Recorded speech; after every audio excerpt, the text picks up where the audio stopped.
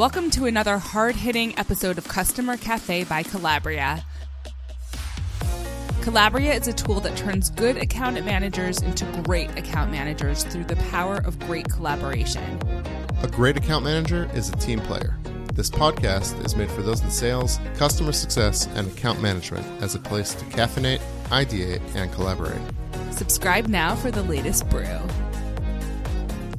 Let's hit the grind.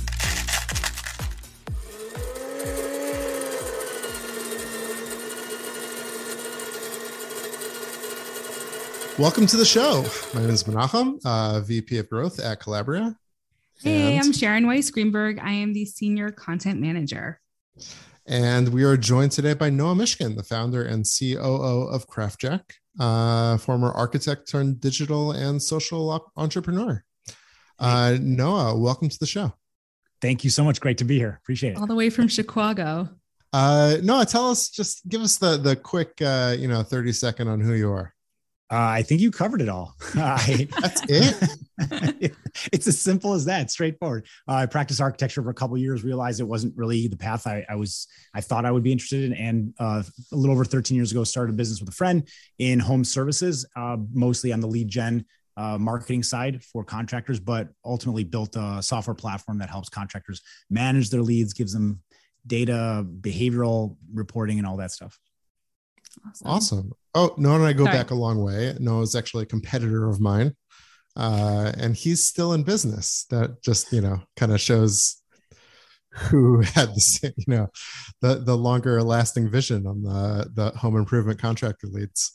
Healthy competition keeps us all honest. It's good. Can I ask you a question? For those of you who are listening and not watching, there are 1, 2, 3, 4, 5, 6, 7, I don't know, a lot of guitars behind you. Are those yours? Or there's like the fake background for show? It's a digital background. No, it's a virtual background. Those are mine. There's a few more you can't see. It's I would say, relatively speaking, it's my healthy obsession and addiction. There are some of those guitars that will forever hopefully be in my collection that I play daily. And there are others that they come and go. It's sort of like the Marie Kondo. If they don't inspire you and spark joy, then you set them free. So try new ones, acquire them, play them, send them off to pasture. Pay it forward. Wow. So that many guitars, and that's after you've given a bunch away? I think I sold 4 in the last 6 weeks and acquired 1. It ebbs and flows all the time. Guitars are an investment, really. That's what I keep telling myself. And at least I tell myself and my wife. Well, then you're doing well based on the collection. Listen, I have an uncle who collects cars.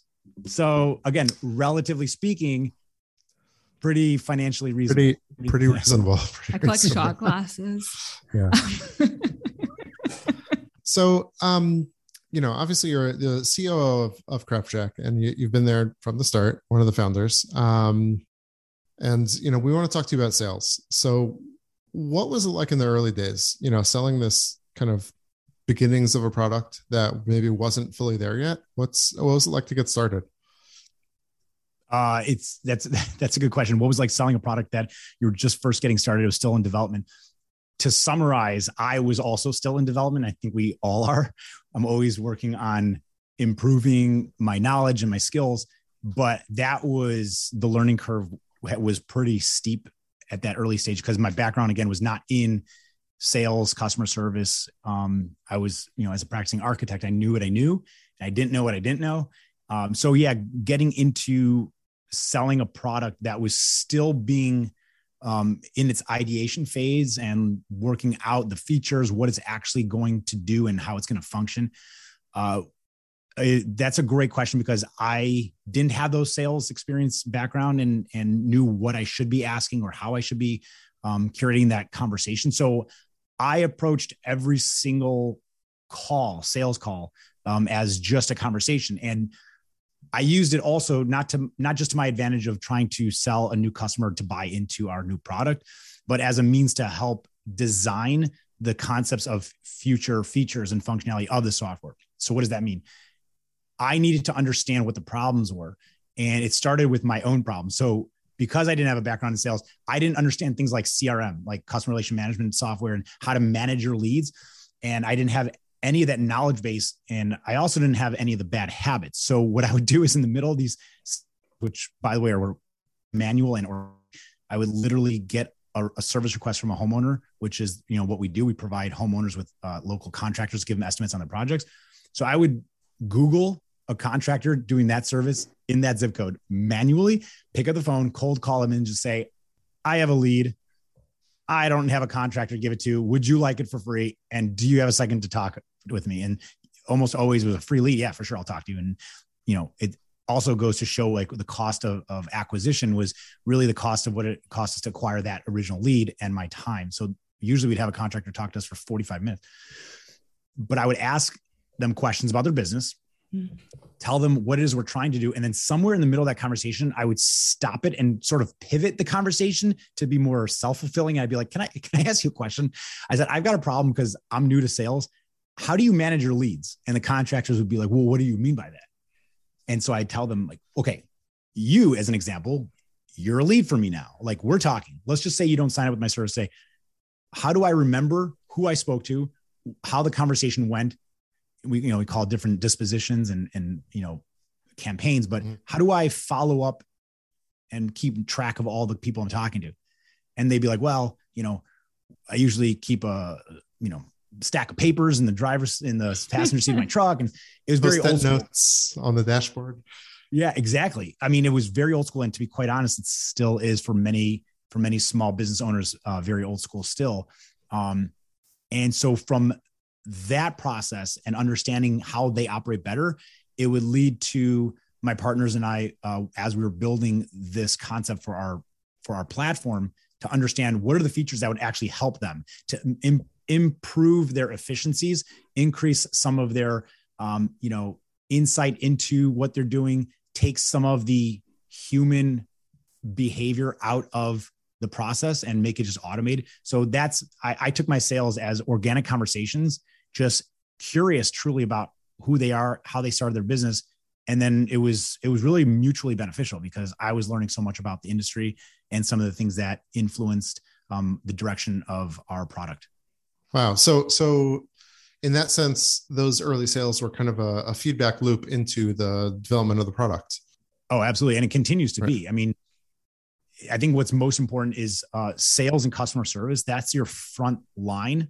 No matter what business, product, service you're in and you're offering, those are the people who are on the phones talking to your current or prospective customers. And even the ones that are asking to cancel their accounts or to stop using your software, those are equally, all of them across the spectrum, equally important because you're supposed to be learning a lot. And so your customer service and your sales agents, reps, whatever you want to call them, account managers, anybody who is talking directly to the user is going to be the one that's going to have the firsthand knowledge of what's going on, what works, what doesn't work, and what is missing that is needed. How do you keep that alive? Like it was so apparent to you at the very beginning, obviously, but you're a small company and, it's just, I don't know how big was it at the beginning? It was just you and your co-founder. Right. Like, and now how big is CraftJack? Yeah. So at the very beginning, it was my co-founder, Ross, and myself. And then we had two other people that were outsourced at the time. One who actually very quickly became our third co-founder as our CTO. So it was pretty much four of us, three full-time working on the business in our verticals, our capacity of what we were like. I was in charge of all, sales, customer service, and we all collaborated on things like product and marketing and vision and stuff like that. But that was 13 years ago. We were acquired just a few years later. And today we still operate independently, but we are under our parent company. And we've got about 45 full-time internal people from every discipline of sales, customer service, marketing, content, product, UX, UI, obviously software engineering. How do you keep that and collaborative? We've got another, we outsource our sales, but it's interesting actually, because we outsource our sales, but we outsource them to three different companies, teams that we have been working with, most of them for at least 6 years, some of them for 10, 11 years. So they are very much a trusted partner in our business, and we know them very well. So how do you maintain that sense of collaboration between sales and the rest of the company who need to have this kind of frontline exposure that you're talking about? It comes down to, let's say effective communication, the right tools to help you communicate, and trust is a big thing. So we rely on everyone who's a stakeholder in charge of a team, a process to communicate anything that is or isn't working, and then collaborate. So obviously we don't, one of my favorite titles of books is Death by Meeting. Being kind of over-programmed and too much communication actually has diminishing return, but making sure that people are accountable and recognize that they are in charge of what they're in charge of. And without them, it's just not going to improve or move forward. So from our sales perspective, even though they're outsourced and we have such a deep sense of trust and camaraderie with them, that we speak a minimum of our weekly meeting every week. But then also we, at the moment's notice, we're happy to fly out anywhere and sit with the team and talk to them and share time, whether it's hours or days, which we've done because they are such an integral part of our business and our team. So it's just about recognizing that there is, just like in sales with your potential customers, your prospects, you also with your people, no matter what their title is, their department, that you need a mutually beneficial relationship. And so for us with our sales teams, we're in it to win it for both of us, because it's about retention of customers. And so therefore a high quality sale means everyone's going to win. And so there are different things that we set up from a compensation standpoint, but also tracking and reward standpoint based on the quality of a sale, which you can track in many different kind of KPIs. But it has to be a good quality sale. And by doing so, you are rewarded for the longevity and retention of that customer. So too, the higher quality sale, the better, like, we understand the customer's needs, the better relationship we have with our sales team, the more that they understand our expectations and needs. And we trust them and rely on them to also be, just like I said, like the front lines of our business. So if we have a thought, a concept, an idea, they're one of the first people that we talk to, because we'll say, have you heard of this? Is this ever come up in conversations? And all of our teams are happy to even test conversations out. Hey, have you ever thought about this, talking to a customer? Or what if we had this? Would this be helpful? And then they give us data points back and tell us, here's the reactions, the sentiment and all that. So it's a mutually beneficial relationship because we're both in it for one another's success. That's great. What's your best customer story? Boy, that's a great question. So there's a lot. One of the things I love about working in an You're like, how do I choose my favorite child? I know. Yeah. Well, I mean, we talk to small to medium-sized business owners most of the time, and they are some of my favorite people in the world, because no matter whether you are an HVAC installer, you're a painter, pools, anything, there's a common thread, which is like kind of business development and growth and management and all that stuff. So every single person I think that we've ever talked to is hard at work. They have their goals, which is mostly to, put food on their family's table and to do good work and to provide a service that is meaningful to their customers. So I think that in the 13 years that we've been doing this, I have yet to meet anyone that I think I couldn't find any bit of inspiration from.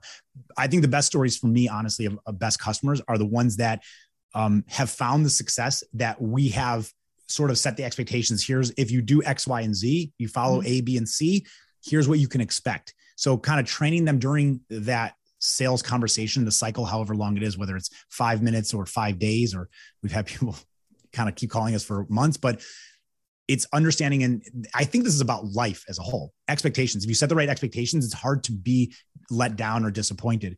You might wish for better results, but you can't be disappointed if the expectations were communicated effectively and then everyone's on the same page. That said, if you have gone through the steps of setting the expectations, here's how to get the best results and all that, and someone is taking a chance on your service, your product, your business, they sign up, and then they call you anytime in the future, whether it's days later or a year later, and tell you their success stories and be like, this is amazing.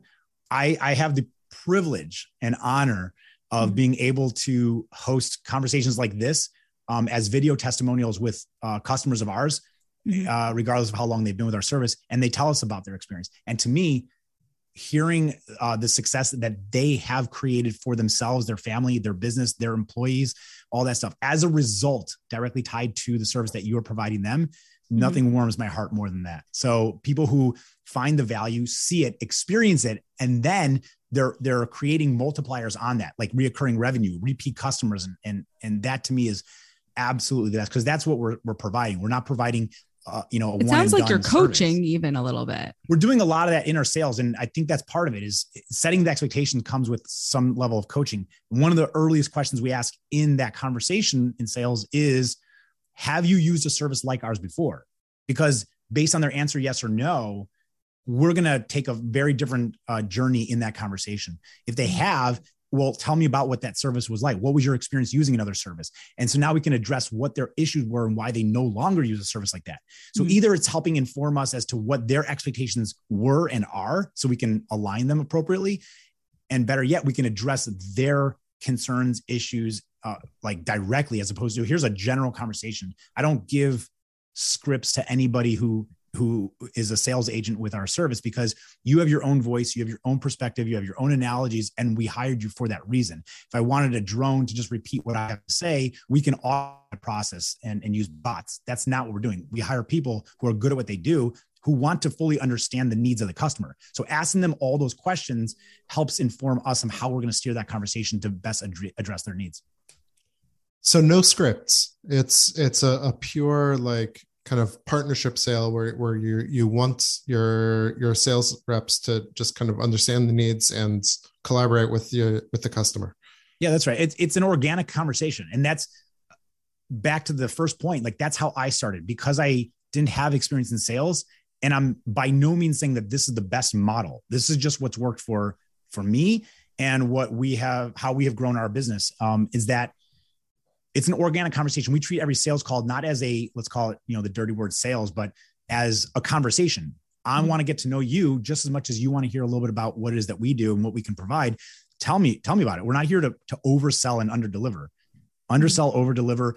Find out if this is appropriate. And I was the first one, and the only one really in the early days, to tell someone, like, I'm not sure that this is the right service for you. Like, if it's not going to work out, there's no sense in selling a customer on your service, so that way they cancel days or weeks later. You want to create a partnership, a relationship that's going to be fulfilling, again, mutually beneficial for a long time. You're developing the early stages of a relationship. So make sure it's in everyone's best interest and needs. So yeah, it's an organic conversation that, we'll give highlights, outlines, bullet points, things that we can or can't do, maybe concepts that help answer questions that they might expect, but never scripts. So like, what's your, what accomplishment in building this sales organization and starting it off yourself? What accomplishment are you most proud of here over the last 13 years? This is a sales subject topic. Truthfully, the part of it is definitely what I said earlier, is hearing the success stories of some of our customers growing their business. The biggest accomplishments that I truly feel about the last 13 years of, co-founding, launching, growing, and scaling this business has truly been the people that work inside the company, because I get to work alongside people that I like, first and foremost. And they have been, them being anyone who's worked at our company, has helped me grow as a leader, because it's all, trial by error, learning from your failures, mistakes, what you could do better. And so having people working alongside us at the company has made me better professionally and personally, but ultimately seeing people who, depend on their job, and we're the ones helping them pay their bills, and giving opportunities anytime we have a new role that we're introducing. I'm very proud of that, because it shows that we're growing. It shows that our needs have increased, and that we now have yet even just one more opportunity to give somebody hopefully a great experience working with a great work-life balance. A lot of companies have quote unquote core values and values in general that often are just plastered in an employee handbook or on the wall, but you preach it a lot. And it sounds like you practice it as well. And I wanted to talk about that a bit more. Also on LinkedIn, you post quite often about that. How do values play into you and your leadership and the work environment that you try to cultivate? Core values it's the hallmark, I think, of a well-guided and successful business. It shows that you have direction. It shows that you have principles that are founded, the company's founded upon. We could always do better at making sure we are living those values. It's part of growth-minded mode of operation is to continue to improve on that. And we do edit or refine our core values every so often when we feel like the world has changed. We have changed. So therefore, some of our core values need to be defined a little bit better. We'll do that. And a lot of that credit goes to Chris Brown, our CEO, one of the greatest people I've ever worked with. He's awesome, great leader. And how did you know, sorry to interrupt, but how did you know, like, how are you alerted that those values were off and you needed to revisit them? How do you go about feedback and that sort of process? Yeah, it's a combination of sort of subjective perspective, feedback, sentiment. If you feel like you keep hearing complaints or feedback or thoughts being shared over a period where you're like, well, this seems to be happening a lot and it actually is against our core values. Let's talk about that. Let's address this. And right now we're actually in the midst of making sure that our core values, even though it's something that we revisit and remind ourselves at every single monthly stand-up, as well as our quarterly business reviews, it's something that we're constantly looking at. I think there's always a way for us to improve on making sure that we are holding ourselves accountable to those core values. So core values are important. And one of the things that I had done actually at the beginning of this year was establish my own personal core values, which is what you saw on LinkedIn. I realized that I have my core values for our company, but I also have my own personal core values, and they should be sympathetic and support one another. Mm-hmm. But who am I? What's important to me? And I think that that's important for people to know who it is that they're dealing with or working alongside and what's important to me, how I operate, how I think, So I developed at the beginning of this year my own set of core values, which you can see on LinkedIn. And then what I did was quickly tell us what they are.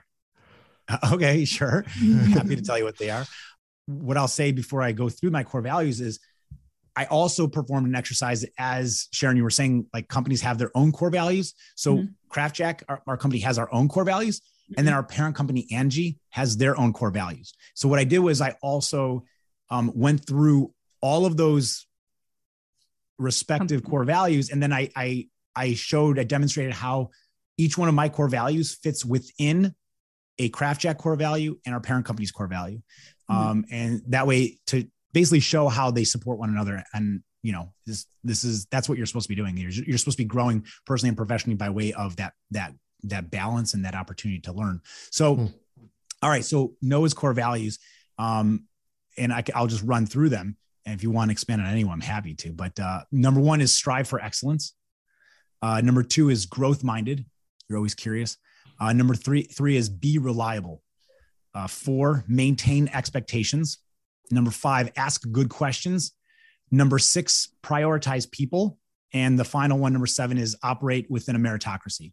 So if we want to go through those really quickly, like strive for excellence, good enough is okay, but that's okay for now. You should continue to push it further to see basically how much better can it get? An idea, a product, a concept. Keep pushing it because you can continue to develop something. And I don't think you'll ever get to perfection. So make sure that, as part of, number 4, maintain expectations, remind yourself that perfect is not what you're striving for. You're striving for great and excellence. But for now, good enough can work as long as you're committed to continue pushing it. It reminds me of, I have a PhD. And like, my goal was to finish. Like there's some things that I do in life and I'm like, I signed up for a 4K swim. My goal was not to die and to finish. And then once I was actually on the swim, I'm like, I'd succeeded at not dying. It's finishing and not dying. These are your goal. Yeah. So like, I appreciate that sometimes, when you get into this, a lot of companies in sales, like I think this really affects a lot of companies. This, it's almost an obsession of refining and refining and refining, and then at some point you got to keep going. Well, you have to calculate the cost benefit analysis. There is diminishing returns at a certain point where you can continue to push something, but what is the cost of your time and maybe obsession in pushing it beyond where it actually is demonstrating any reasonable improvements? At a certain point, good enough or excellent is great. You can't get to perfection. Otherwise you're going to go crazy. And it's unreasonable to set those expectations. And there is no perfect. I mean, part of what you're saying is even your values you're revisiting, right? Okay. You can also put it this way. If you think you're going to get to perfection, and let's just humor ourselves and say that you get to perfection, likely by the time you get to what you perceive as perfection, it's about time to revise it and change it, because the world has changed and the environment has changed and what your needs have changed. So if you do eventually get to perfection, my guess is at that point it's already outdated. And it's almost as though like some of those values conflict with that value of like, you can't always be growing, or I don't remember how you phrased it, but like, growth minded, but also striving for excellence. Like they're both good things to be focused on. But if you're always growing, like you're not satisfied, satiated. Right. Like there's kind of a give and take between them of sure, absolutely. And you have to figure out where that balance is. Like, so number 2, growth minded is basically stating that you're curious. Your curiosity resides in what you want to learn, what you don't know, what you want to research. I mean, ideas come from out of nowhere. And in my opinion, when you want to improve, ideate, create new product ideas and concepts, or a whole new business for that matter, you'll likely have 100 ideas before one of them is truly viable and good. And so if you're not curious, what you're saying is, I think I know everything, first of all. And the second thing is that I assume that I'm going to hit it out of the park 100% of the time. The next good idea is just going to come to me. But if you're curious, you're going to keep exploring. So anytime somebody says something to me, or I read in a book or an article, or I hear it in conversation, a concept, a theory, why I start jumping into research on that theory. And sometimes those end up just making me more well-informed. And okay, that was interesting. And that's where it ends. And that's fine. Sometimes they lead to the curiosity that I see as opportunity for personal and like team growth. And I turn it into what becomes a workshop. And sometimes it leads to a product innovation, because it was such a important foundation, this concept, that it grew into something bigger. And that's where ideas come from. If you're not curious, you're not going to grow. If you're not curious, then yeah, maybe ignorance is bliss. Like I'm comfortable where I'm at, and that's good. There's nothing wrong with that. That's why they are Noah's core values, not universal principles. I just want to say, like, legit. I was talking to Noah before, in preparation for the podcast, and he said, "Oh, I have so many notes. I have notes on this and notes on that." Like he doesn't just read and take it in. He just figures out a way to organize it for posterity so that he could bring it back to, for himself and for us today. Notes are important, and it's important. This is like a pro tip. I just told somebody yesterday about this. Important, first of all, to figure out how you work and what best suits your mind and your needs. For me, I know that with my ADHD brain, if I'm not using tools to manage myself, it's gone. It's not going to work. So one of the things I rely on very heavily is my cloud-based notes app, which syncs obviously with my phone and also my computer. Doesn't matter where I am. If an idea sparks, I don't mean an interesting idea. I just mean an idea. And then, maybe it sits, maybe just that one line that I thought of in that moment sits there untouched forever, or maybe for years. But at some point I might look at it and be like, oh, that was interesting. Let me explore that further. Point is, you've documented, as opposed to just letting it enter your brain and then escape through your ear, and then it's gone forever. What notes app do you use? Just the notes on iPhone? As a non-endorsement, I use Bear. It's a BEAR. It's a pretty basic cloud-based notes app. I used to use Evernote, and Evernote is incredible. But one of the things I found was, again, because of who I am and how I think and function, both for better and worse, is it has so many rich features. It's sort of like the Salesforce of notes, where it's so feature rich and heavy that I was distracted by its functionality, and it actually prevented me from using it efficiently. So Bear is a much more basic, bear down version of that, and allows me to like take notes quick and dirty. You can edit it and clean it up. That's fine, but that's not its purpose. Its intention is to get your ideas down and have them accessible anytime you want. Wow. All right. Well, thanks a lot to Bear, official sponsor of the. If they want to sponsor, let us know. Future sponsor of a future episode.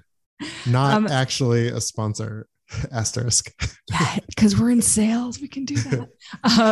Hopefully anticipated sponsor. Let us know if you'd like to sponsor us, if you're listening.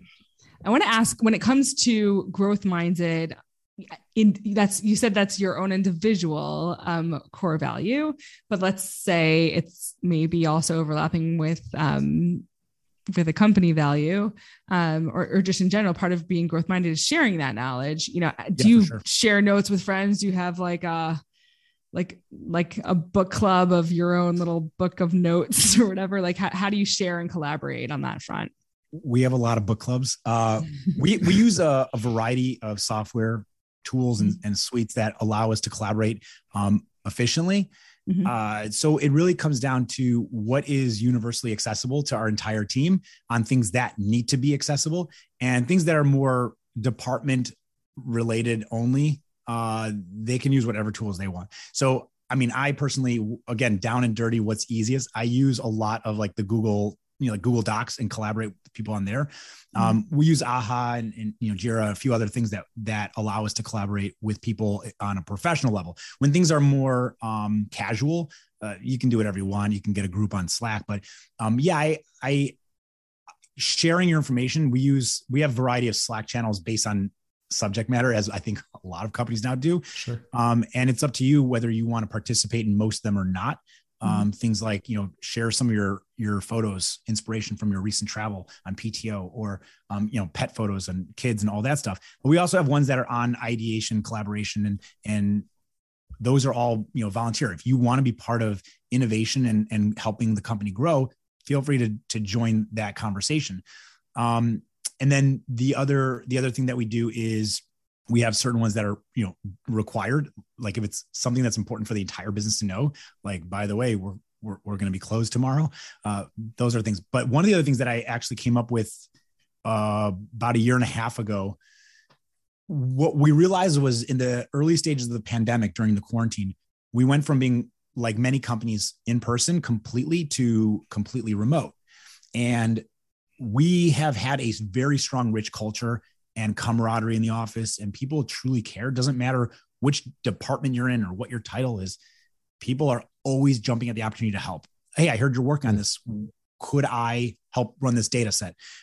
Would you like me to throw together some graphics, some visuals? Hey, could I jump on the phone with you one day? It's a wonderful, I hate to use the word family because I think it's overused in business, but we're a wonderful family that care about each other. Do it. Yeah. In those early stages where you're no longer seeing each other face to face, I call it the YouTube comments syndrome, which is, if I don't see you, you're not a human being. And our relationship breaks down very small, but materialistically. You start losing certain patience unintentionally over a long period of time. And we got to a point about 6 months into the pandemic when there was a lot of confusion. Why are we working on this? What does this have to do with our core values? How does this fit into our annual goals? Why was this prioritized? This project doesn't seem important enough. Where's my thing? Like, how does this actually matter to the customers? Have we asked them what they, all these questions, like people were unfamiliar with some of the new projects we're working on. And after interviewing a whole bunch of stakeholders over the course of too many days and weeks, it was like the perfect example of almost like Occam's razor. Like the most obvious solution is probably the best one. This idea of how to solve our communication went from this to down to a simple video series that I created. It's an internal, let's call it a video podcast, much like this, where I interviewed stakeholders and I literally called the series, "What is that?" Because that's really the question that everyone wants to know. What is that? Why? And I talked to people who are running new projects, products, initiatives, ideas, even talking about certain disciplines. Tell me about your role. What is it? It's sort of a newer role in corporate America. Why are we hiring people in this facility to do this? What does it mean to our company? And so we talk a little bit about it's like emerging business, and edit it down to sub 15-minute video, something that is very digestible, gives you more information about the subject than you would likely have patience to read in an email or Slack message.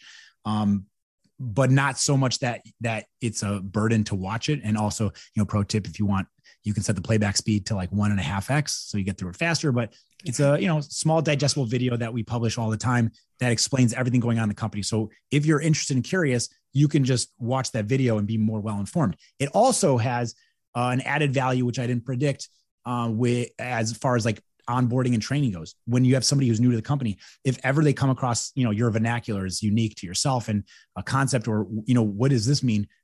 Here's the playlist. You can watch any video you want at any time on that subject. So it's kind of a fun archive. And we have a good time in the conversations. I learn a lot about what we're doing as a result too, which is just really great. So how much of that kind of asynchronous collaboration, which is kind of what you're describing here, is crucial in the training of a team? Like, we're interested in specifically the sales team, but really any part of the company, developing that sort of asset. Yeah. To me, it comes down to what are the things I need to know, mm-hmm. and what are the things I want to know. So need to know would be, what information do you need to know to do your job effectively and successfully for yourself and for the company at large? I often look at employment as, when we talk about performance reviews, or just like having the wonderful opportunity to hire someone and give them that notice, like that information of like, we'd love for you to join our team. It's one of the most wonderful conversations. I love it. It's very, very fulfilling. And I'm very clear that this is a two-way street. This isn't like me doing you a favor by giving you a job. Mm-hmm. We're relying on you for your skill set, the assets, the experience that you bring to the company, and what you're going to do for us, in as much as we're giving you the opportunity to earn income. It's very much two-way. And just like, from a perspective of performance reviews, when you tell somebody, here's how you're doing, and here's, opportunities, it's important to also say, and, the what do they call it? Like upward review, or, the idea is to ask them, and what can I do? How can I improve in how I perform to help you perform better? Like, what can I do to help you be more successful in your role too? And the same way, like when somebody's being onboarded and hired, like you tell them, like, here's the things you need to know to do your job well, baseline. Anything else that you're curious about, interested, and want to take initiative, jump in on any meeting. Nothing is private. Pretty much nothing's private. Maybe sensitive. I don't think I've ever heard of that anywhere. Okay. I mean, is it unique? I don't know. The reality is you can make that available. How often is somebody going to take advantage of it? It happens, not like 100%. People will jump in. Absolutely. When we were in the office, we have a leadership meeting every Monday morning. And when we're in the office, our conference room had a huge garage door, sort of like the homage to the startup in the garage. So we would leave the door open because, yeah, it's a leadership meeting, but it's not private, and everything we're discussing there affects everyone else. And if you're interested, you can either just overhear the conversation, or you can pull a chair up and sit with us. It's not like a private meeting. So if you want to join anything and you're curious about what's going on, join any meeting you want. You want to jump in and take initiative on something else, go for it. My favorite is when someone says, I'd love to listen to some customer calls, sales, customer service, because then they really understand the root of what it is that we're doing, what we're trying to provide, and what the reaction and sentiment is from our customers. That's fantastic. So it sounds like you're really involved in the process. Would you say that you're, I don't want to lead you towards an answer here, but I think I already did. Would you say you're more process oriented or results oriented in terms of what you kind of value yourself, and also from what you expect from your employees? That's a great question. If I have to pick one, because they're both important, in my opinion, I think I'm more focused on the process than the results itself. The results can always land where you hope to get them based on the process themselves. So I wouldn't really worry about the results.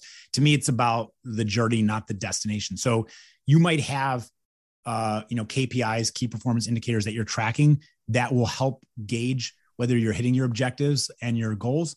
That's great. You want to get to your goals, but ultimately you want to get them in the most appropriate manner. You want to get them with the best process in place. So yeah, I think I'm more focused on the process, because the results, the numbers will follow the process. So, you do a good job in the process, success will come, it'll follow it. So the other thing I actually, the concept that was introduced to me by some of our people internally, I think it might've been Jordan, who's our head of product. I think he's VP of product, actually, to be technically accurate. Several years ago, he introduced the concept of vanity metrics, which is basically the difference between things that matter and don't really matter. Oftentimes, and since this is a sales podcast, we look at sales numbers, the results. How many sales did you get? you look at, maybe conversion rate, cost of acquisition, all those are important to look at. But if you want to be honest, sales numbers, results is a vanity metric, whereas, which defined by like doesn't actually provide in like detailed depth and qualitative information. Retention is more of a success KPI metric that you want to follow, because for instance, I could sell you any service or product all day. The question is, did it meet your needs and are you happy with it? And if you're canceling, if it cost me $100 to acquire a new customer based on the time I spend in that conversation, and they only spend 20 minutes because you oversold them, or they only spend like $20 on your service, like you lost $80. Right. So sales is a vanity metric. So to me, the process, making sure you have a strong process, the results, they'll be there. They'll get to where you want to go as long as you have a strong process in place. So I guess fantastic. Track what matters, measure what matters. Yeah. I mean, I think that's the title of the actual book. But also focusing on retention is the primary metric for a sales team. It's like so far down the line, and it's like, right. You make the sale in January and they become a customer, and you're looking at like, you're judging the salesperson by like what is happening a year later or, months later, I don't know. There's so many places where the salesperson, the initial salesperson, makes these big promises that aren't going to happen. And then you have a really frustrated client who's not, it would be interesting. What if you judge someone and the bonus only came after the renewal or something? So we do that. I mean, we could talk, I could talk to you for hours about. I didn't know that wasn't planted. Like both our processes, our principles, and our, let's call them high level overview of how we actually compensate in sales and track and all that stuff. But it does come down. There's an initial reward, for making a sale, but then there's also bonuses based on retention and success. So that includes when we talk about retention, and there are clawbacks. Like if somebody cancels, you might lose a percentage of what you earned in this one little window, this period, if we feel like you oversold. And there's ways to actually do our best to objectively quantify that, or maybe qualify is the right term, as opposed to just relying on, hearsay. But we look at, so there's the moment of sale. That's important. But then there's like a 28-day, 90-day, 120-day retention rate. Obviously, you should expect your retention numbers to diminish over the longevity. But then there's also LTV, lifetime value of that customer. Right. And you want to also now look at verticals or personas of your customers based on who they are, how they're behaving, how much they're spending, where, geo-based and service types, or what it is that they're doing. We can spend hours talking about how you actually qualify a customer and how you quantify their success and value for your company, as well as the value that they have received from your company and the service that you provide to them. But we definitely look at it from a 28-day, 90-day, and 120-day retention rate, because we want to see also behavior patterns. If we see that, an agent who's selling our product has really strong sales numbers and his 90-day retention rate is terrible, he's overselling. Let's go back and do some QA. Let's find out what is being said in those conversations to get to the point. Because in most times, it's not like, nefarious behavior. They're not doing this to try to game the system. Maybe they're new. Maybe they just need some added training and guidance. Mm-hmm. If somebody has, pretty decent sales numbers, 90 days pretty strong, but then, their 120 day ain't great. Let's look at that. What is the breakdown? And you can actually start looking at sales classes by team, by who it is, the type of contractor, or in our case, the customers that they're serving, but also the sales rep themselves. So what are the behavior patterns that we can follow? And is there ways to continue to train and improve that individual and their capacity to do a good job representing your business? Looking at sales classes, agents, teams, what they're selling, all that stuff, but like finding behavior patterns in their results. That's fantastic. All right. So one last question before we wrap up. Something we've really kind of our favorite part of the podcast so far in our brief life as podcasters. How do you make yourself better at your job? What do you read, listen to, books, podcasts? What makes you better at being you? Yeah, okay. This is a great question because it sort of revisits one of your early maybe pushbacks or sentiments about one of my core values, which is, curiosity and growth-minded. At a certain point, like, what's not worth and all, and, how you spending your time, and are you never satisfied? I got to a point where some number of years ago, I really started diving deep into the business, the leadership, social psychology, behavioral economics, and inspirational stories, like books like that, and podcasts. And I got deeper and deeper and consuming more and more. And I was like learning a lot. I did that because I recognized that I had a lot to learn and grow as a leader, and as an individual in this world. And so I started doing that. And then I realized about 2 years ago that I was in this vicious cycle that was unsatiable. I was always like trying to fit in more content. And I realized that I'm never going to get through all the books, podcasts, articles, frankly, movies, TV shows that are out. I'm never going to get through all of it. And there's great stuff out there. And just step back, calm yourself. It's going to be okay. Consume what you can and move on. And I also recognize that if you're reading, however fast or slow you read, I'm pretty slow, but if you're reading book after book after book, how likely is it or practical that you're going to implement all of the learnings from that book into, work or life? It's unreasonable. So I actually set a goal for myself that the only thing I want to take away from every piece of content, book, article, podcast is one learning, one principle, one idea, one concept that I can introduce into my life. One thing.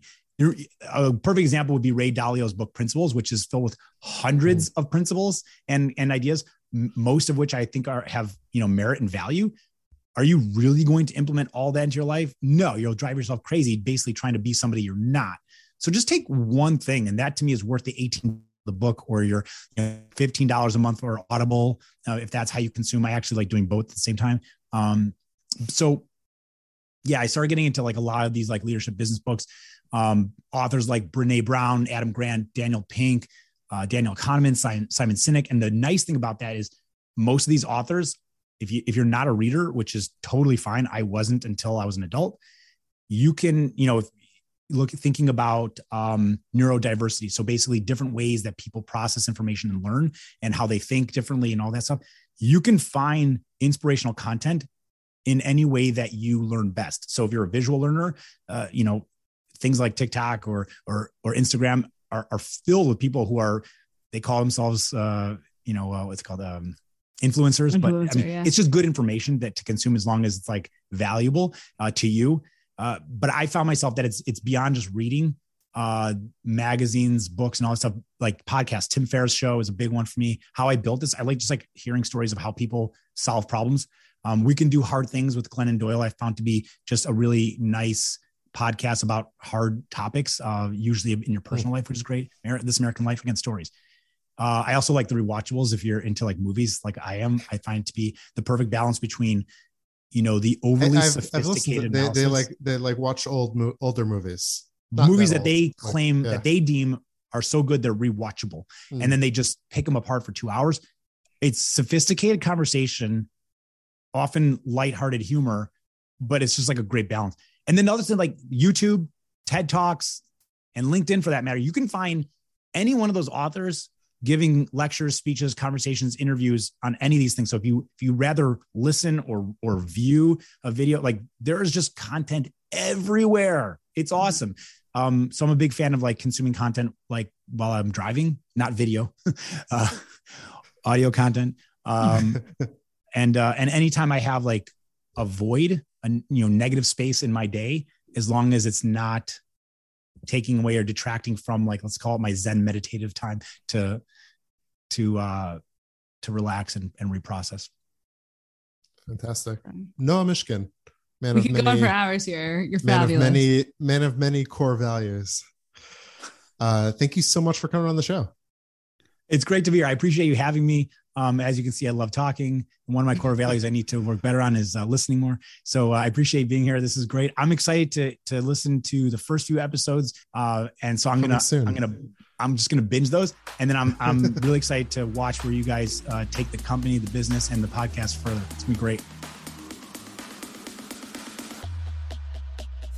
Thanks for joining us for today's brew.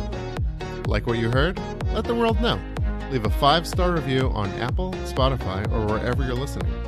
Subscribe now so you never miss an exciting episode. See you soon!